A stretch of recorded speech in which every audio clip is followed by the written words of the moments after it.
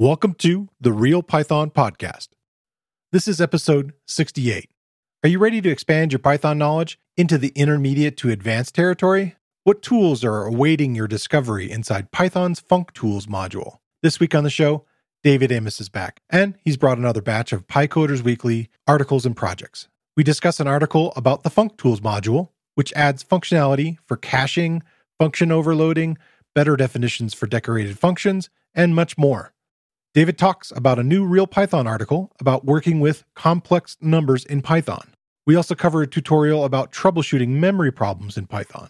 We cover several other articles and projects from the Python community, including DevOps interview questions, correlation analysis in Python, pivot and plot data with pandas, how to use Python and OpenCV to play online chess with a real chessboard, and generating hardware pinout diagrams as SVG images. This episode is brought to you by Sentry, helping developers see issues that matter, solve those issues in minutes, and learn insights to keep their applications running at peak performance. All right, let's get started.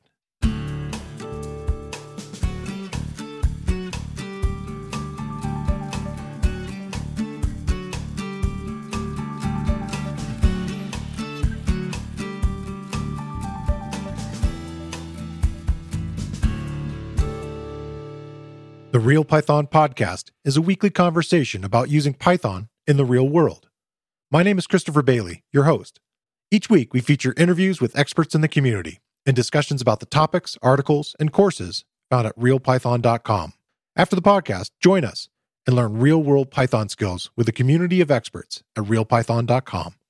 Hey, David, welcome back to the show. Hey, Chris. Good to be back.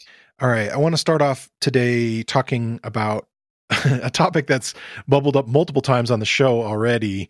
And I think this is a really nice sort of post-mortem to the whole scenario. And it's an article that was written by Sebastian Ramirez, kind of covering all of the things that happened with FastAPI and Pydantic in the release of Python 3.10. And it's titled "The Future of FastAPI and Pydantic is Bright." It's a really kind of nice article kind of discussing and really going into detail all the players, like if you thought outside of the box, so like, okay, who was involved in this whole thing? And you know, everybody from people we've talked about, like Brett Cannon and Kara Willing, and, you know, along with Sebastian himself and the creator of Pydantic. So if you're interested in kind of getting a follow-up on that, and it really has a focus on typing and, you know, what this move in some ways of, okay, well, lots of frameworks really want to use static typing and type checking and tools like that to be able to kind of help with coding. And that's really the big advantage of FastAPI, is it can really kind of help you plan for things like that as you're coding. And it also talks about just how popular FastAPI has gotten. Yeah. And how that might bump up against like potential what you might have thought, or well, maybe these are small changes in the language, and then suddenly everything breaks. And so, but the communications are open, and as they say, the future is bright, which is cool. So I think it's something that we don't need to dive too deep onto, but I wanted to just mention it as a follow up and include the link for everybody who want to check it out. Yeah, it's a good read, and I think Sebastian did a good job really laying out like what the issue was, like what was going on, and then also like why the future is bright. Like it's I was just really impressed. I mean, I know there were some things with the communication could have been done better or done earlier, but ultimately I feel like it was a huge win for just the Python developers and the community. Yeah. Kind of coming together to solve a problem. And yeah, good stuff. I always worry that sometimes when things get sort of focused, if you will, as the issue of the day on Twitter, that it becomes like a schoolyard kind of fight, and all these people are on the sidelines like fight. And it's like, no, that's not the idea here. So that's good to know. Yeah. So what's your first topic? So the first one I've got comes from Bartosz Zaczynski, and it's called Simplify Complex Numbers with Python. So Bartosz is one of the staff writers here at Real Python.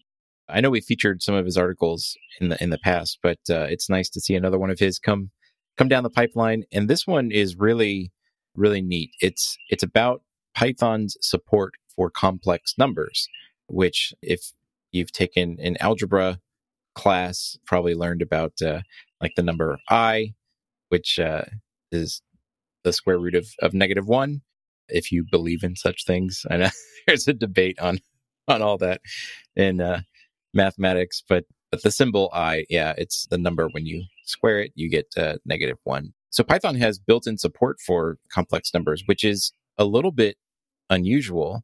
There's not, like, I wouldn't say it's a common feature um, in languages to have it like literally just like you can create a complex number literal without having to import anything. Like it's just built in to the syntax. It talks about how you do that. And interestingly, or maybe not interestingly, if you come from an engineering background, but Python, instead of using I to represent the complex unit, they use J, which there's some good reasons for that, and that's explained in the article why they chose to do that. The article covers all the basics, doing arithmetic with complex numbers, creating them. There's a couple of different ways that you can create them. And there's a really fun section on using complex numbers as two-dimensional vectors. So this kind of goes back to kind of the understanding of complex numbers as really a pair of real numbers with a real part and an imaginary part. And you can kind of view them as two-dimensional vectors. The complex plane, as it's called, is a two-dimensional plane.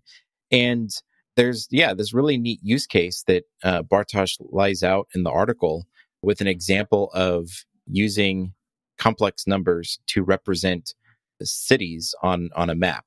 So he uses the coordinates for cities to create like a vector for Miami, one for San Juan, and one for Hamilton, which he doesn't say where those. Oh, Hamilton, I guess, is a tiny island in Bermuda.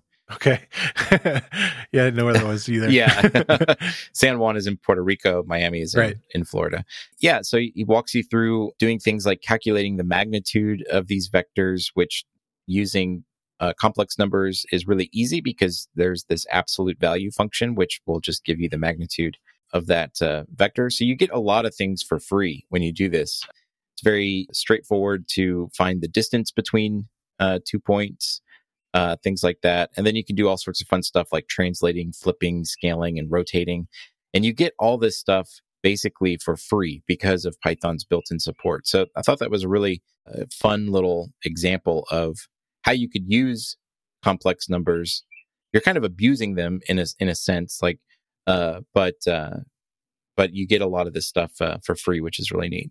Then he goes into talking about the CMath module, which is it's analogous to the math module in Python, but it's specific for complex numbers. So you have things in there like the complex versions of pi and tau and the nan, not a number value, and infinity.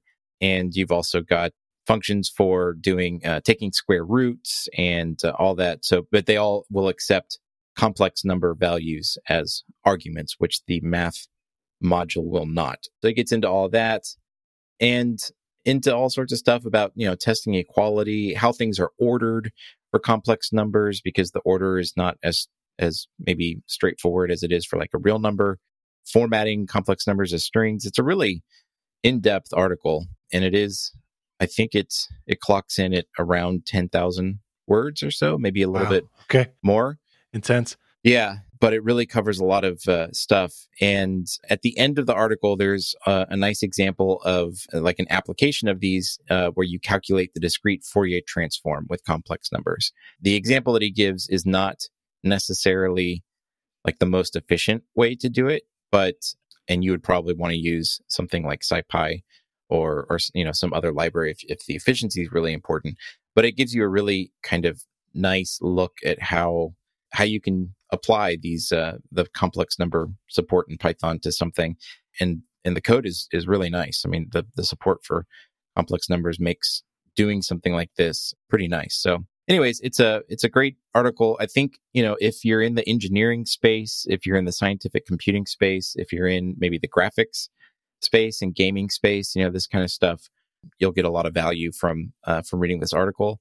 And if you're just curious about, like, if you didn't know that Python had support for complex numbers, just reading the first couple of sections, I think would really, benefit you, just so you're aware of, like, oh, that's how you create them, how you do the arithmetic and things like that. And like I said, this section on using Python complex numbers as 2D vectors is just really, really fun. I recommend anyone interested give that a read. Nice. Yeah. It sounds like a really nice deep dive into all of that. I'm intrigued by the use of, like, maybe gaming and some other kinds of things. Right. Possibly. Yeah. So yeah. Yeah, exactly.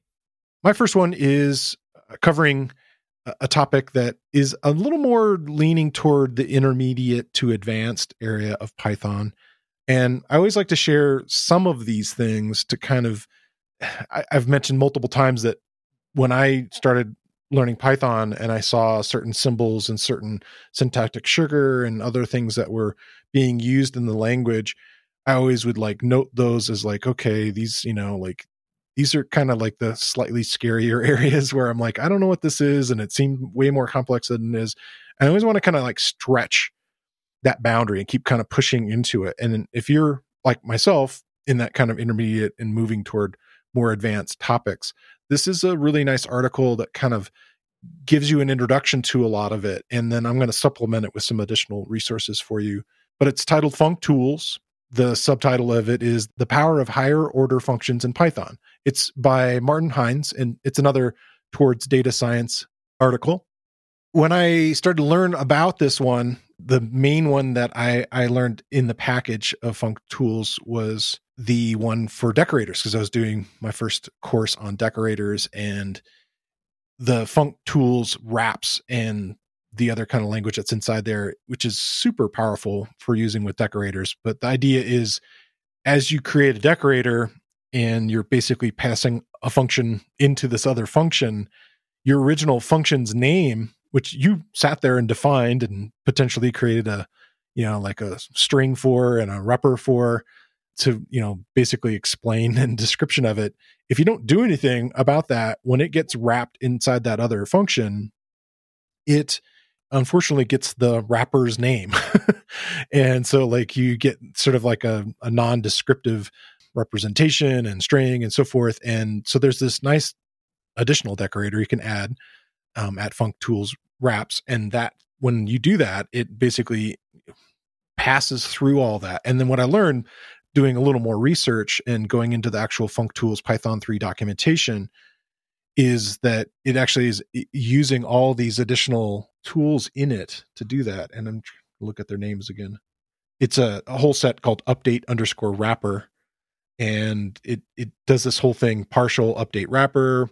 It has all these other parameters of wrapped equals wrapped and assigned equals assigned and updated. So it kind of does all this little bit of work for you without you having to do all that background kind of stuff and learn a lot about it. You can simply apply it. Yeah. And I didn't even understand all that at the time when I was doing my decorators course, that all this was happening behind the scenes. So lots of really powerful functions being applied to functions stuff. Yep.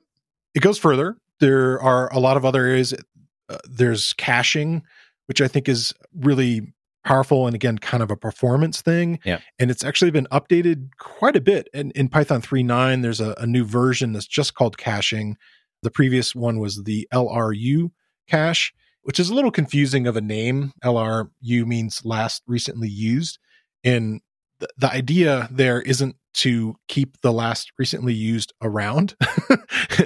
It's actually to toss those ones out. The idea is like if you are, maybe it's like a website and you have a bunch of blog posts and you want to keep the ones that are really popular, around, that these ones have been used a lot recently and have been looked at a lot recently, and these other ones have not been paid attention to. And you can think of this again in your own programs, like as far as like values and dictionaries and things like that, that these are the things that are being used. I should keep these cached and ready to go in the background. And the ones that are least recently touched or used, we can go ahead and we can toss them out. So right. We have a great article on that, and I'll include a link for that, a whole separate Real Python thing on LRU cache. And then there's, other stuff like cache property and reduce, which is a very powerful thing where you can apply a function to an iterator. And it's, I want to go into depth in each one of these, but probably the other one that I think is kind of fun, because we've been talking a lot about these dunder methods of like double underscore EQ, which is, like defining inside of or overriding inside of a class, like, what does equal mean for this thing? And it's called total ordering. And what that will do, if you define what the comparison will be for something to be equal, and at least one of these others, like a less than or a greater than or less than equals or greater than equals, if you define equal plus one of those, it will go in and define all the rest, which is pretty slick. Yeah. So it will create all that other information and ordering of operators and comparisons and so forth. So it's a really powerful module. Lots of stuff kind of hiding inside there for the intermediate developer to learn more about and dive into. And I really, along with this article, which I think is a nice survey and has some nice code examples, the Python 3 documentation is excellent on it. Actually, it has other additional nice examples.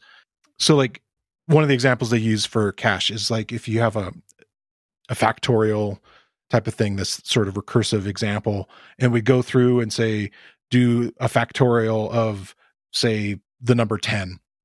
And then the next time you called it, it did the factorial of 5. It would just actually go ahead and look up all the cached results.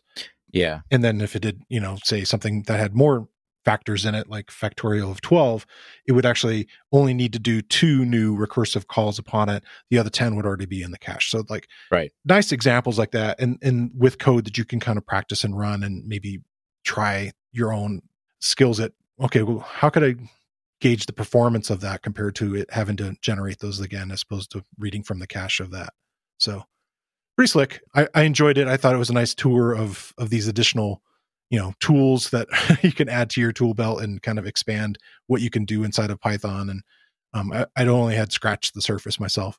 Yeah, there's a lot of nice stuff in functools. And I feel like it's one of those ones that when you first, like if you come across it too early in your Python journey, you're kind of like, what is all this stuff? Like, I don't know. Yeah. But when you reach a certain point, you start digging in and it's like, oh, wow, this is going to make my life so much easier. And yeah, the caching stuff is really, really great. You can also do like function overloading. Yeah. There's a single dispatch decorator that you can add to functions that will allow you to basically write multiple functions with the same name that take a different type of argument. And you can, not have all that code for like, if it's, if the argument was of this type, then do this thing. And if it was of this type, then let's do the other thing. Partial is another one that I've used quite a bit in the past. That one's really fun. And I think that I think Real Python has articles on a lot of different things that are mentioned here. Quite a few of them, yeah. I'll try to gather as many as I can. Yeah, definitely. To kind of give you highlights with some additional stuff. But yeah, this is, like you said, it's a nice just tour of what is in there and what's in functools and some little examples of how you can use it. Yeah, so if you're looking for learning a little more, here's an area that you can kind of keep expanding your your Python growth. Definitely. This episode is brought to you by Sentry, helping developers see issues that matter, solve those issues in minutes, and learn insights to keep their applications running at peak performance. What can you expect from Sentry? You get actionable insights and full context so you can fix your app's errors and optimize its performance. You get performance monitoring. Engineering managers and developers now have a single tool to trace Python performance issues back to poor performing API calls, as well as surface all related code errors. And with Sentry's error monitoring, you can understand the important events that led to each Python exception, be it SQL queries, debug logs, network requests, or past errors. Spend less time fixing bugs and more time building features. You can learn more at sentry.io/4for/Python, or you can click the link in the show notes. What do you got next? Next one I've got is called How to Pivot and Plot Data with Pandas. And this comes from Stephanie Mullen, who is a data scientist at Bloomberg. and author of Hands-on Data Analysis with Pandas. And this is a really nice article. It's not too long, and so it's a it's a nice kind of quick read, but it gives you an example of using real world data, using 2019 flight statistics from the U.S. Department of Transportation's Bureau of Transportation Statistics. She's got a link to the data set to kind of look at and analyze like the top 10 most popular flight destinations in the US. And she mentions it's got 321,409 rows and 41 columns. And she kind of goes through like how you read the CSV file and just kind of, taking a look at like what are all the column names and kind of getting a feel for what's in there. And then kind of working your way through by changing the shape and everything and doing what's called a pivot on the data frame on the table to reshape things, get rid of columns that you don't need, and wind up with a nicely formatted little data set of the top 10 destinations. Then from there, it gets into plotting and making a horizontally stacked bar chart with like passenger totals that are colored. Each bar chart is like the total number of passengers that traveled to a certain destination. And then within the bar, it's like color coded by carrier. So like blue is American Airlines, orange is Delta Airlines, and so on. And yeah, it's just the code is like top notch. If you're looking for like, how do I write idiomatic pandas code to do this kind of stuff? It's a really, really great resource for that. And something else I want to mention is I mentioned she has this book, Hands-on Data Analysis with Python. And I also want to mention that she's got this Pandas workshop repository on GitHub that is from a session that she ran at Open Data Science Conference or ODSC Europe this year, 2021. And it's got similar kind of stuff that's in the article, but goes into a lot of different topics. There's like a section on getting started with pandas, a section on data wrangling, section on data visualization, and then finally like a hands-on data analysis lab. So I'm not sure if there's a video or anything there that you can watch. Yeah, it looks like it just occurred on June 10th. Yeah, it's a recent deal. But yeah, the repository that she put together for it has like all the code from these sessions she ran. And again, just like a really, really great resource for anyone out there trying to learn pandas and look for examples of like really high quality pandas code. So hats off to Stephanie. I think the article is really great, and she's got some really amazing resources on her GitHub profile. Nice. Yeah. All right. Well, what I have up next is it's actually a GitHub repository, and it's kind of hiding underneath it is a lot of really great Python stuff. Yeah. It's titled DevOps Interview Questions, and it's pretty huge. Like there's 48 different contributors. It's maintained by R.A. Bregman, and it has over 11,000 stars. So it's a pretty popular repository there. And currently it has 1,575 questions. That may change. And like I said, there is a Python section, even though it's kind of geared toward DevOps. And what I liked about it is, people always kind of wonder like, okay, what we're trying to prepare people to be able to take a, Python interview. We've talked about that as far as like potential, coding things and practice problems. But this has some other kind of like general questions that I think would be really good to kind of like suss very quickly. Okay, this person seems to understand, what's happening with the language. What are some of the quirky things? Like we had that recent JavaScript course that had tons of like, how Python compares to JavaScript and what's quirky about it and different. Yeah. And so some of those are like, well, these are some of the quirky things about Python, which I think is interesting. And I like some of the questions that are in that section. There's a good little section on Python, but then there are sections on all these other areas that if you're going to do DevOps, you should be somewhat familiar with. Like the Linux questions actually dive into, things like, okay, well, what are these basic commands like touch and ls and rm and cat and, and being able to kind of, sort of understand what's happening with them.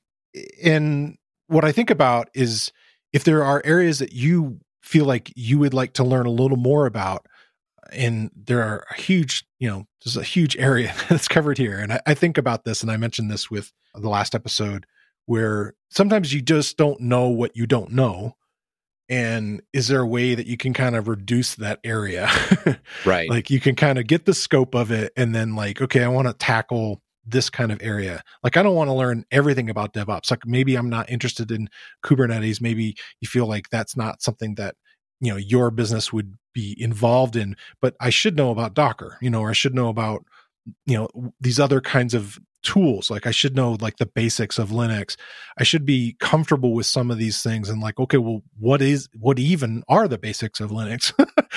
Right. Like there isn't very often when you get to a book, there's like sometimes this whole like traversing so deep into the book to even get an idea of like, well, I just want to know like, what should I know like generally about some of these topics so that I can be conversant and be able to make sure that when I have an interview, I don't sound like I'm just making stuff up, which I've seen people do in an interview, which is very bad. It's like, okay, very clearly this person is trying to bluff their way into, their position here. And so I liked it as a neat repository. And I think it's a good resource for someone. And we've talked about DevOps quite a bit here because of so much, if you want to do data science, it kind of crosses over very often to this idea like, okay, well, you may need to do that with a cloud service, or you may need to do it here, and depends on the size of your data and so forth. And I don't feel like the questions were all that hard. They weren't like super specific. Like some of them were, as I glanced through them, okay, I understand that. Like, and again, I'm not a DevOps engineer, but I feel like I understand what, what's happening here. So I just found it as a neat resource, and I really wanted to make sure we shared it. Again, kind of reinforcing that idea of like, what, and the other one was like, a lot of them could be like idea generators for projects. Like if you want to, again, build little projects, the idea of like, okay, well, what would be the basic structure of like an uptime bot that would basically, make sure that this website is staying up and so forth. Like what would that look like? And what would be some of the packages you would use in that? And so yeah, I just really liked it. I thought it was a nice resource that is going beyond just the idea of purely DevOps. Yeah. And you brought up kind of a good point that I kind of want to just expand on for a second, because I think that it touches on actually a discussion that we had internally at Real Python while reviewing an article, an upcoming article, and that is kind of like a model for learning, right? Like psychologists and things that have studied this. And there's this interesting model called the 4 stages of learning. And I forget it was originally established by Gordon Training International in the 1970s. So I don't know. It sounds like a consulting firm or something. I'm not sure who. Yeah, potentially. Yeah. Who the actual person was. It's just Gordon. Yeah. But it lists these like 4 stages in like the journey of learning. And I think it's kind of neat to be aware of this. And the first one is unconscious incompetence. And it's exactly what you mentioned. It's in this stage, the learner does not have a skill or knowledge set yet. It basically is you don't know what it is that you don't know. You're incompetent in some area and you don't know that you're incompetent yet. And that's like the first phase of learning. And to get to the second stage, which is called conscious incompetence, that's where you're aware of a skill that you lack and you understand that there's some kind of deficit there. You need someone or some resource to basically say like, look, here's all the things. And yeah, this DevOps exercises repository can exactly do that for you. And then I guess just to like lay out the rest of it, after the second stage of conscious incompetence, you graduate eventually to what's called conscious competence. Yeah. And that's where you've acquired a skill, but you've not yet mastered it to the point where it comes naturally. That's the 4th stage called unconscious competence, where it's basically like it becomes second nature. And it's like the phrase of, it's like riding a bike. You never forget how to do it, kind of a thing.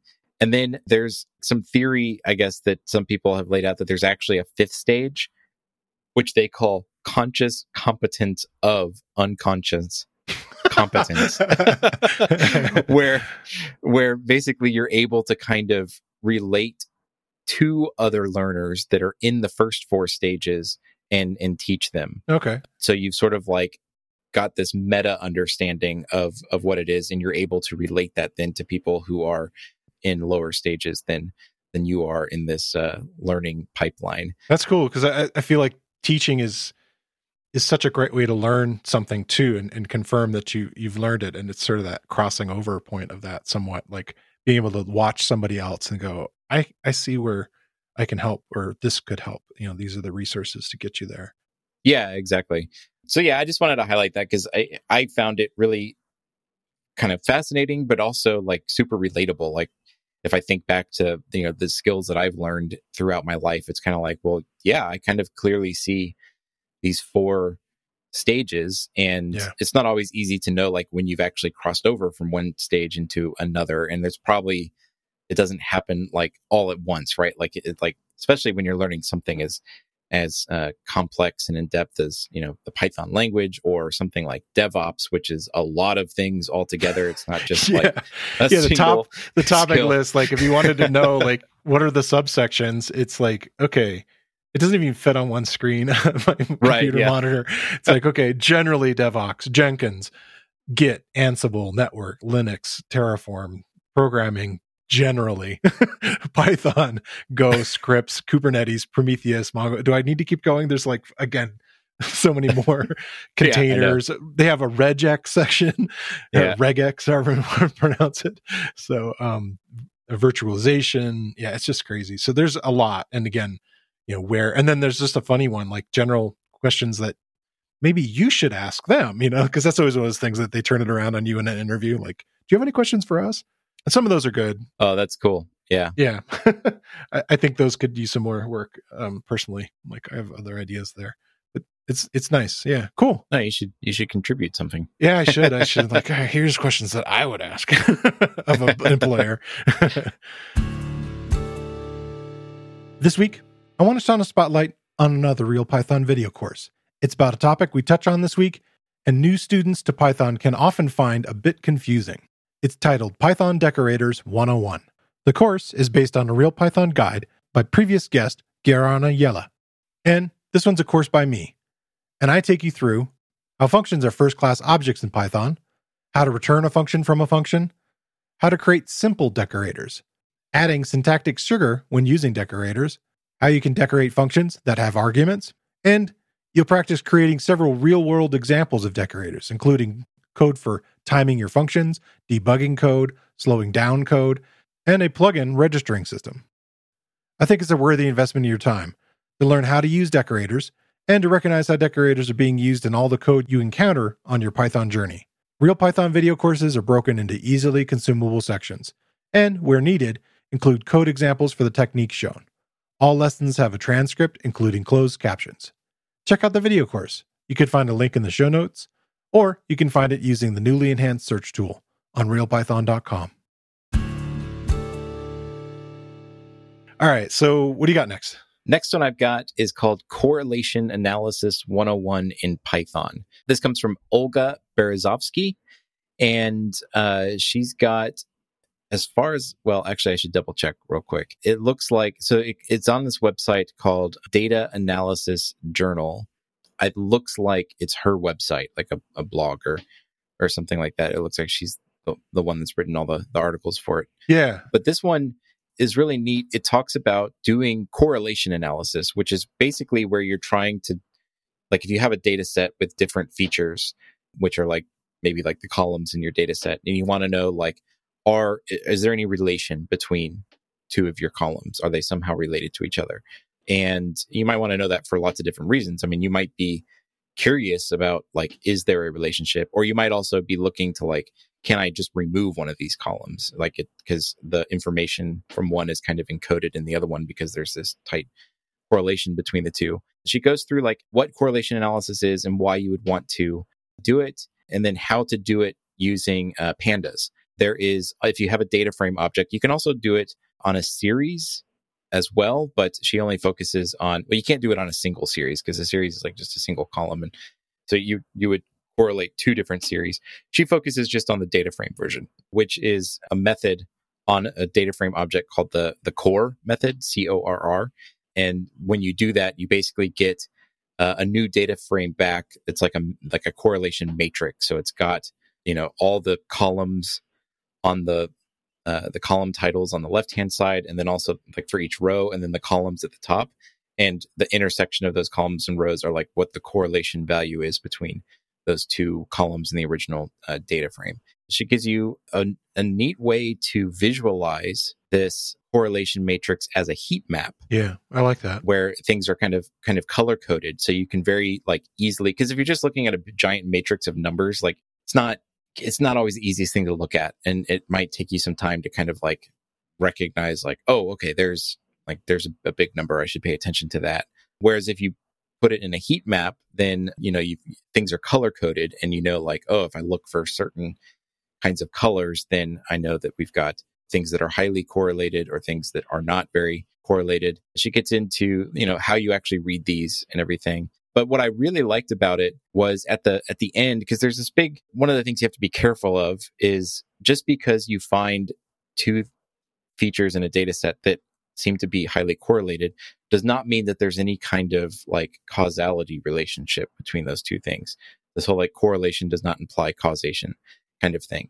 So you have to be careful. Like it could just be you have too small of a sample size and it was just kind of a coincidence that things look highly correlated, or it could be that there really is they are correlated on something, but like somehow they're totally unrelated and it's just sort of like a false positive kind of situation. But she gives you some tips of things to look for so that you can like decide, is there potentially some kind of like causal relationship between these two things? For example, the strength, if your correlation coefficient, which is the number you get when you do this correlation analysis, if it's really high, that could be, and it's statistically significant, that could be an indicator that there's some kind of causality there. Consistency is if you're able to like replicate this, like if you're working on like a small sample size from a larger data set and you go in and take another sample and you get the same kind of correlation and you're able to replicate this many times, that could be another indicator. Things like temporality. So if you're able to notice that one thing always happens after another, like if you have two features that have like a time component to it in your data set and you see like they're related, they're correlated, and also feature X always happens before feature Y, that could be another indication. So yeah, there's a whole bunch of different kind of tips that she gives you here. And I'm not sure if she mentions it. It doesn't look like it's mentioned, at least in this section, maybe in another part of the article. But, you should never go off like a single indicator, right? Like if you're looking for that causality relationship, if the only indicator you have is that the correlation coefficient is like really close to one being like the highest it could possibly be, that's not necessarily a good indicator. But if you have like 3 or 4 or 5 things all kind of adding up, it's kind of like, okay, well, maybe this really is worth investigating and we should, maybe take a look at that. It would just give you a lot of evidence that there really would be some sort of causal relationship there. So again, it's a pretty short article, but just full of really fantastic tips and with code examples. So definitely a good thing to check out. Nice. Yeah. The trick of like not falling into that correlation being causation and right. Yeah. I'm intrigued by her blog. There's some interesting stuff on there. It's a Substack. So it's like a subscription thing. So there's different free ones. And it's funny that one of her examples is like the real Python. Yeah, I saw that, but also then I just saw that. Yeah. And then I saw one that was like, determining like, okay, well, based on how many comments, how many people, did they subscribe if they wrote a comment, and all that kind of like analysis, which is sort of an interesting thing, sort of dog fooding her own thing there.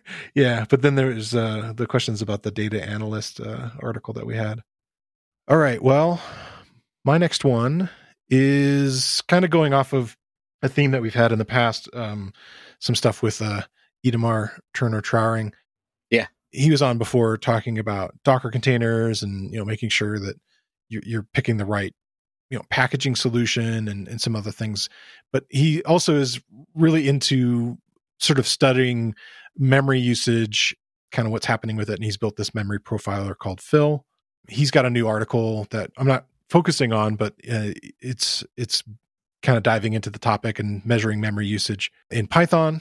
And the subtitle is "It's Tricky," which I think is good, which is true. But the article that I wanted to focus on is sort of this, again, kind of a bit of a postmortem, this how to troubleshoot memory problems in Python. And it's by Freddie Bolton on Innovation Labs. They have a tool called eval.ml. And they were having a tricky problem with their own library and trying to figure out what's going on with it in a particular project.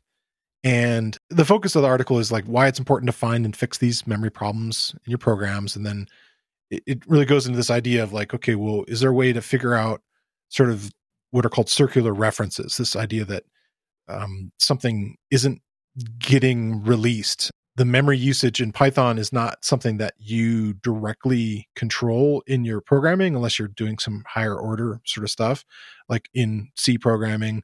In some other programs, you're actually going in and you're allocating memory, and then you have to remember to unallocate it and free it up and so forth. But inside Python, it uses what's called reference counting. And as long as there's a reference to something, it's going to keep it alive. And if not, then it gets garbage collected and frees up the memory.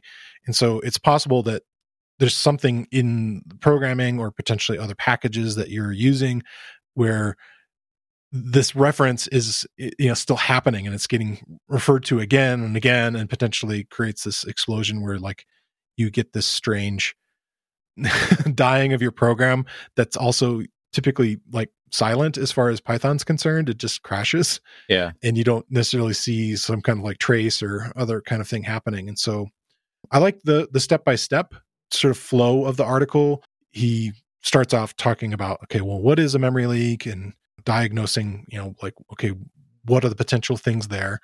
And then goes right into like, okay, establishing, is it an actual memory problem, this problem that I'm having? And there's a Python memory profiler that he references, and I'll include a link for that. And what's nice about that memory profiler is it creates a plot of usage over time. So you can kind of see as the program's running. In this case, he was working with this 4 gigabyte file, and then, it was running at kind of a nice plateau for quite a while. And then it just started to peak and just like suddenly, went and doubled its memory again and again. And in the case of, some computers, or if it's a, container or other kind of virtual environment, or some other kind of situation where you've set up this other machine, it's possible that, okay, it's going to eclipse that memory and suddenly, crash. And so that's a nice tool for that. And then going back in the next section was like reproducing the problem and kind of figuring out, okay, what's my minimal example so I can kind of profile this thing and watch what it's doing. And again, using the memory profiler, he's watching it with like a smaller subset of the data and trying to see what's happening there. And then he actually uses Edamar's fill program, and it's nice to see the output of it again, because it's funny how that program will then show you like actual lines of the code. Right. Where memory's being used, and the more red it gets, the more memory is being used.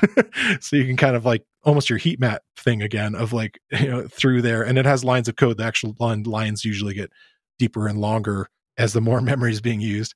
Then it goes into like, okay, now you found potential lines of code where this stuff's happening. And then it's what is actually leaking. There are these leaking objects. In this case, he's found the circular reference, and it was from another package, and he was able to communicate with them to say, hey, I found this weird thing happening. He actually uses another graphical tool to figure out like what's happening in there and sort of point out what's referencing what. It's really slick. I'd really like it as a nice way to, again, step by step, if you wanted to find a way to troubleshoot memory problems. And then the final one is just, as you should, verify your fix and go through it and again measure what's happened and verify that you've actually fixed what's happening. And again, smaller programs, you may not have that, where you're like, again, people doing more like script type things.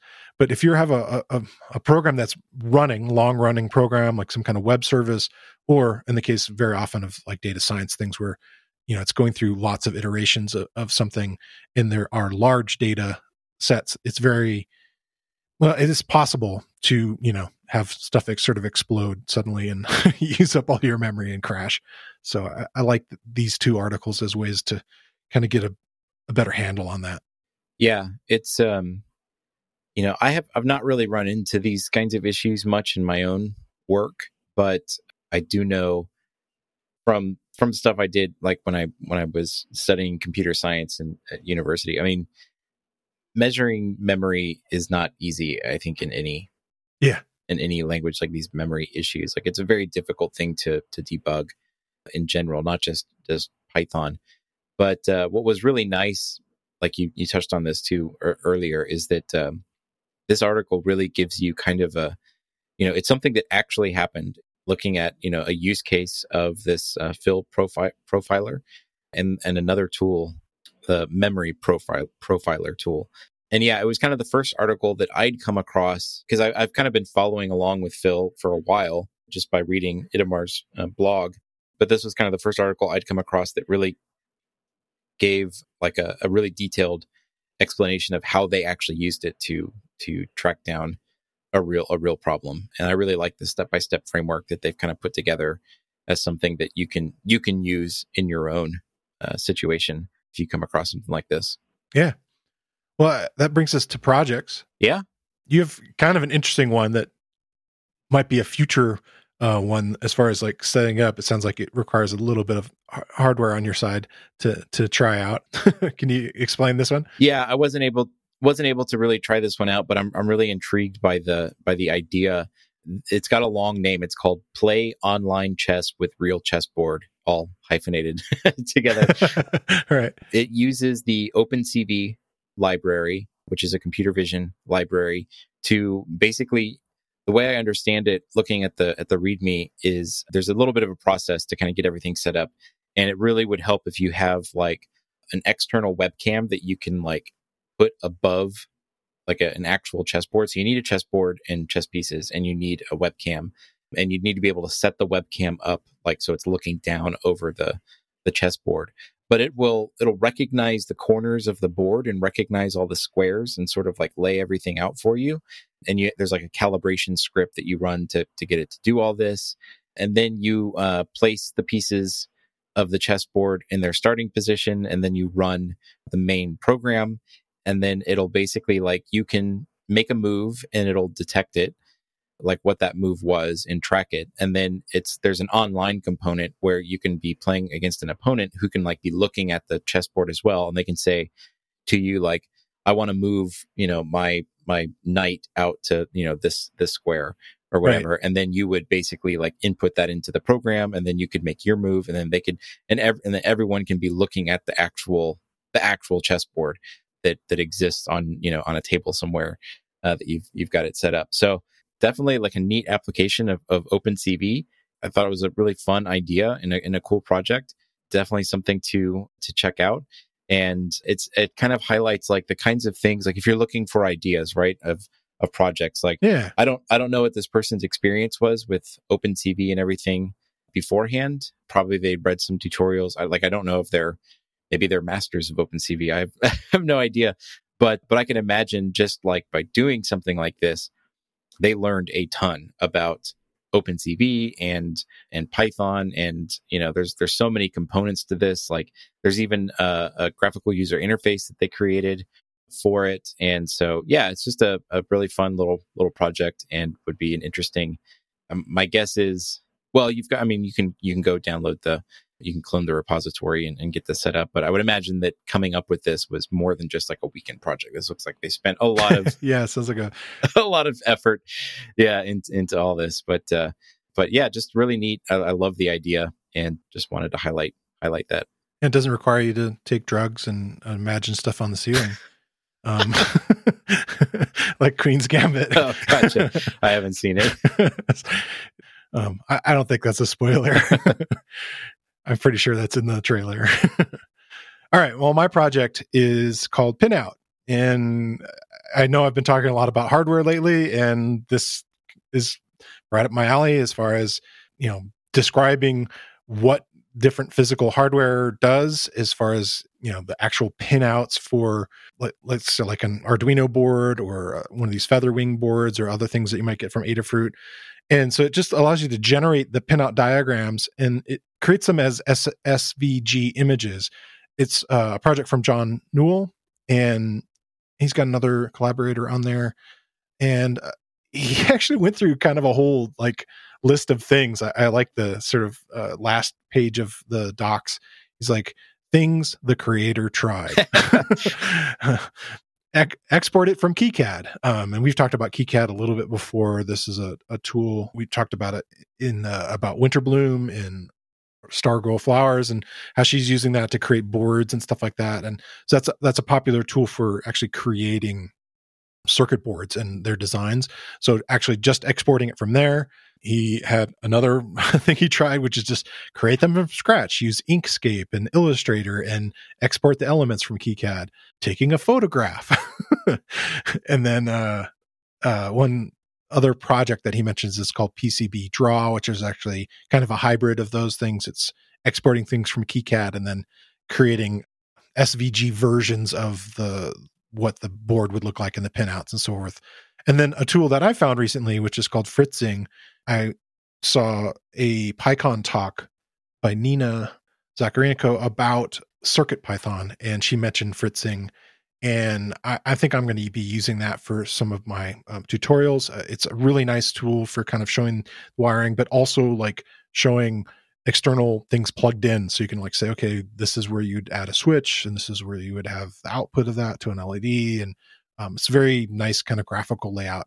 But this is a nice one in the sense that if you want to explain to somebody else, what's happening with this circuit board, what do these outs do and so forth. And it does all the heavy lifting of creating the SVG file, what all the little boxes and labels are going to be. It creates a legend on the side with a whole sidebar of boxes with legend, description, and notes.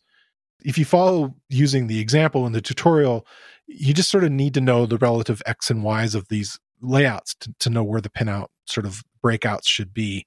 It just does all that stuff, which would be very annoying to try to do by hand, which it sounds like he tried in the past. And the one thing that I noticed about it is, as an SVG file, it's not super friendly with other SVG tools that I've used. I did not try to open it in Illustrator, but I have a couple other lightweight tools that let me create SVGs. I've made logos and other things in that format. The idea of this sort of scalable vector graphics, the non-raster things, so you can kind of make it any size. But this definitely opens up really nicely in a web browser. So if you were going to, create these kinds of things that would be embedded in a web page, it not only has the SVG, but then it can have references to actual PNG elements, the actual picture of what the hardware is with it, other SVG elements overlaid on top of it. Anyway, I like it. It's a neat little project. It's something I might use myself to kind of create some explainer kind of things, what's happening with this hardware. I'm intrigued to see what happens with it in the future. Yeah, it looks really cool. I like the style of the images that it produces. Yeah, it's very pretty. I think it is not only informative, but it would look nice and not be. Sometimes electronic stuff can look either a little too cartoony or a little too just not clean. There's kind of a technical way things can look sometimes that it's not stylish. Yeah, you need a electrical engineering degree to understand it or something. Yeah, that too. Right, exactly. So I like that about it. And there's so much that these boards can do. It's it's just labeled pin 1. And you're like, okay. Well, it can be a PWM output, or it can do this, or whatever. And so having kind of a little better idea of what this thing can do, and printing all that out in a nice map of what these pieces of hardware can do, I think is really useful. Yeah. So, all right. Well, and that brings us to the end of another episode here. Thanks for all the PyCoders goodness that you brought along. Yeah. Thanks for having me back. All right. And I'll talk to you soon. Yep. See ya.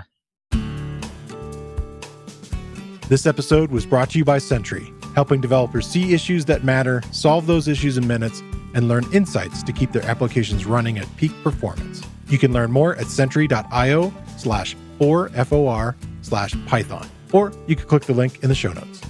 I want to thank David Amos for joining me again this week.